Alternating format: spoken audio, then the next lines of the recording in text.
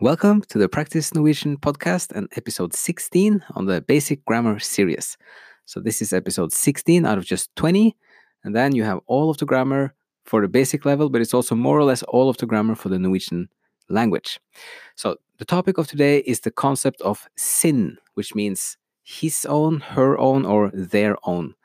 It's a little bit complicated because you have to analyze the sentence and see the subject and the object and the relationship between them. But once you know the technique here, you can apply it and it's always consistent. So first, just an example. If you say in Norwegian, han henter bilen sin, it means he is picking up his own car. If you say han henter bilen hans, he's picking up someone else's car. So in English, you would just say if he picks up his car, you don't know if it's his own or somebody else's. In Norwegian, you have two different concepts for this. But then you also have to check who is the subject. So if the subject is a he or she or they, han, hun, eller de, and the object belongs to them, you would use the concept of sin. So that's one part, is to know when to use the sin as a concept. The second part is which ending to put on sin, because it follows the patterns of your or my stuff, like min or din. So the four endings are sin, si, sitt, and sine. So for an example, han legger sønnen sin. He puts his own son to bed.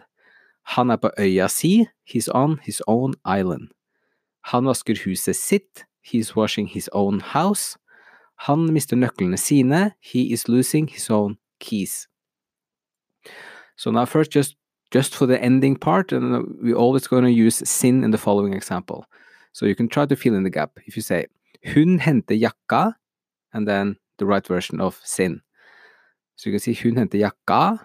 A means it's a female, and the female version is si.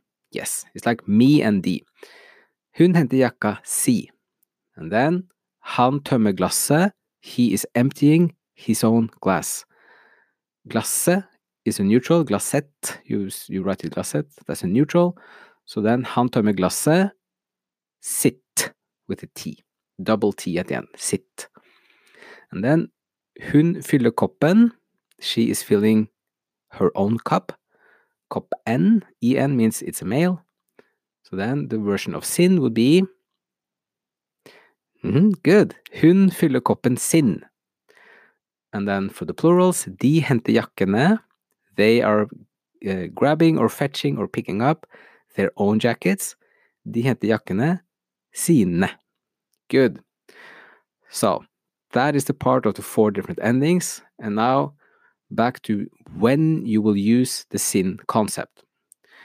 And to try to just state the rule here as succinct as possible, if the subject in the sentence is a third person, meaning if the subject is he or she or they, and the object of the sentence belong to them, you would use the sin concept. And you would have the ending on the sin according to what the object is. So if so that is the rule. So another way of putting this is like you never use sin as the subject, for example. It's only for the object if the object belongs to the subject and the subject is a third person. Okay, so some examples with sentences. Han henter bilen. He picks up the car, and then which is his own. So his own car, then you have to say han henter bilen sin. Yes. And then he's picking up a friend's car instead. Han henter bilen hans. Because the friend's car doesn't belong to the subject, like he in the sentence. So then you do as we did before, putting hans for his. Like hans, hennes, deres is the normal possessives. So which you have to use when you don't, with the sin condition for sin doesn't apply. Okay, and now you have two major traps for when it feels like you should use sin, but you don't.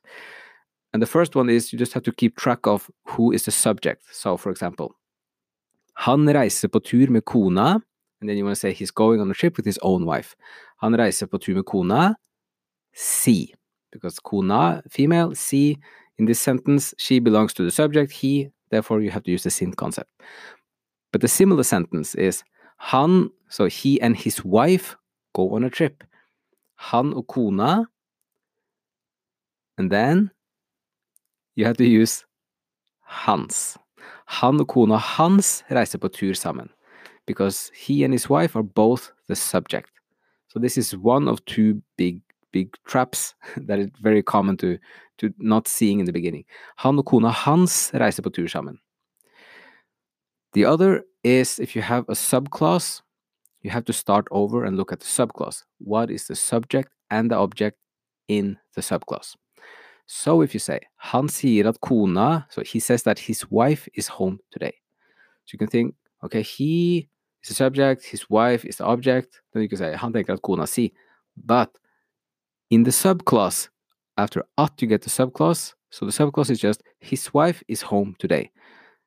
And in the subclause, she is the subject. You never use sin on the subject. So then you get, han sier at kona hans hjemme I dag. And another one, han spør fordi kona, gap, vil reise til Paris. So he's asking because his wife wants to go to Paris. It could feel like the same thing, that he is the subject in the beginning and then his wife is the object, belongs to him. But you have fordi and then you get a subclause. And in the subclause, you just have his wife wants to go to Paris. So she's the subject in the subclause. So then you get han spør fordi kona hans vil reise til Paris. But then if you just change a few words in the sentence, you can get like, he wants to go to Paris with his wife. Then we're back to like, he is the subject in the sentence, she has the object function and belonging to the subject. So, han skal til Paris med kona si. So, this might feel a little bit confusing in the beginning, but once you've done it a few times, you just have it clear before you. Like in the normal sentence or in the subclause, you have to look at subject, object, and just watch out for if you have many in the subject position, or you have to start that you have a blank page when you see the subclause. So if you then say that he says that he will go with his wife, han sier at han skal reise med kona, there's a gap.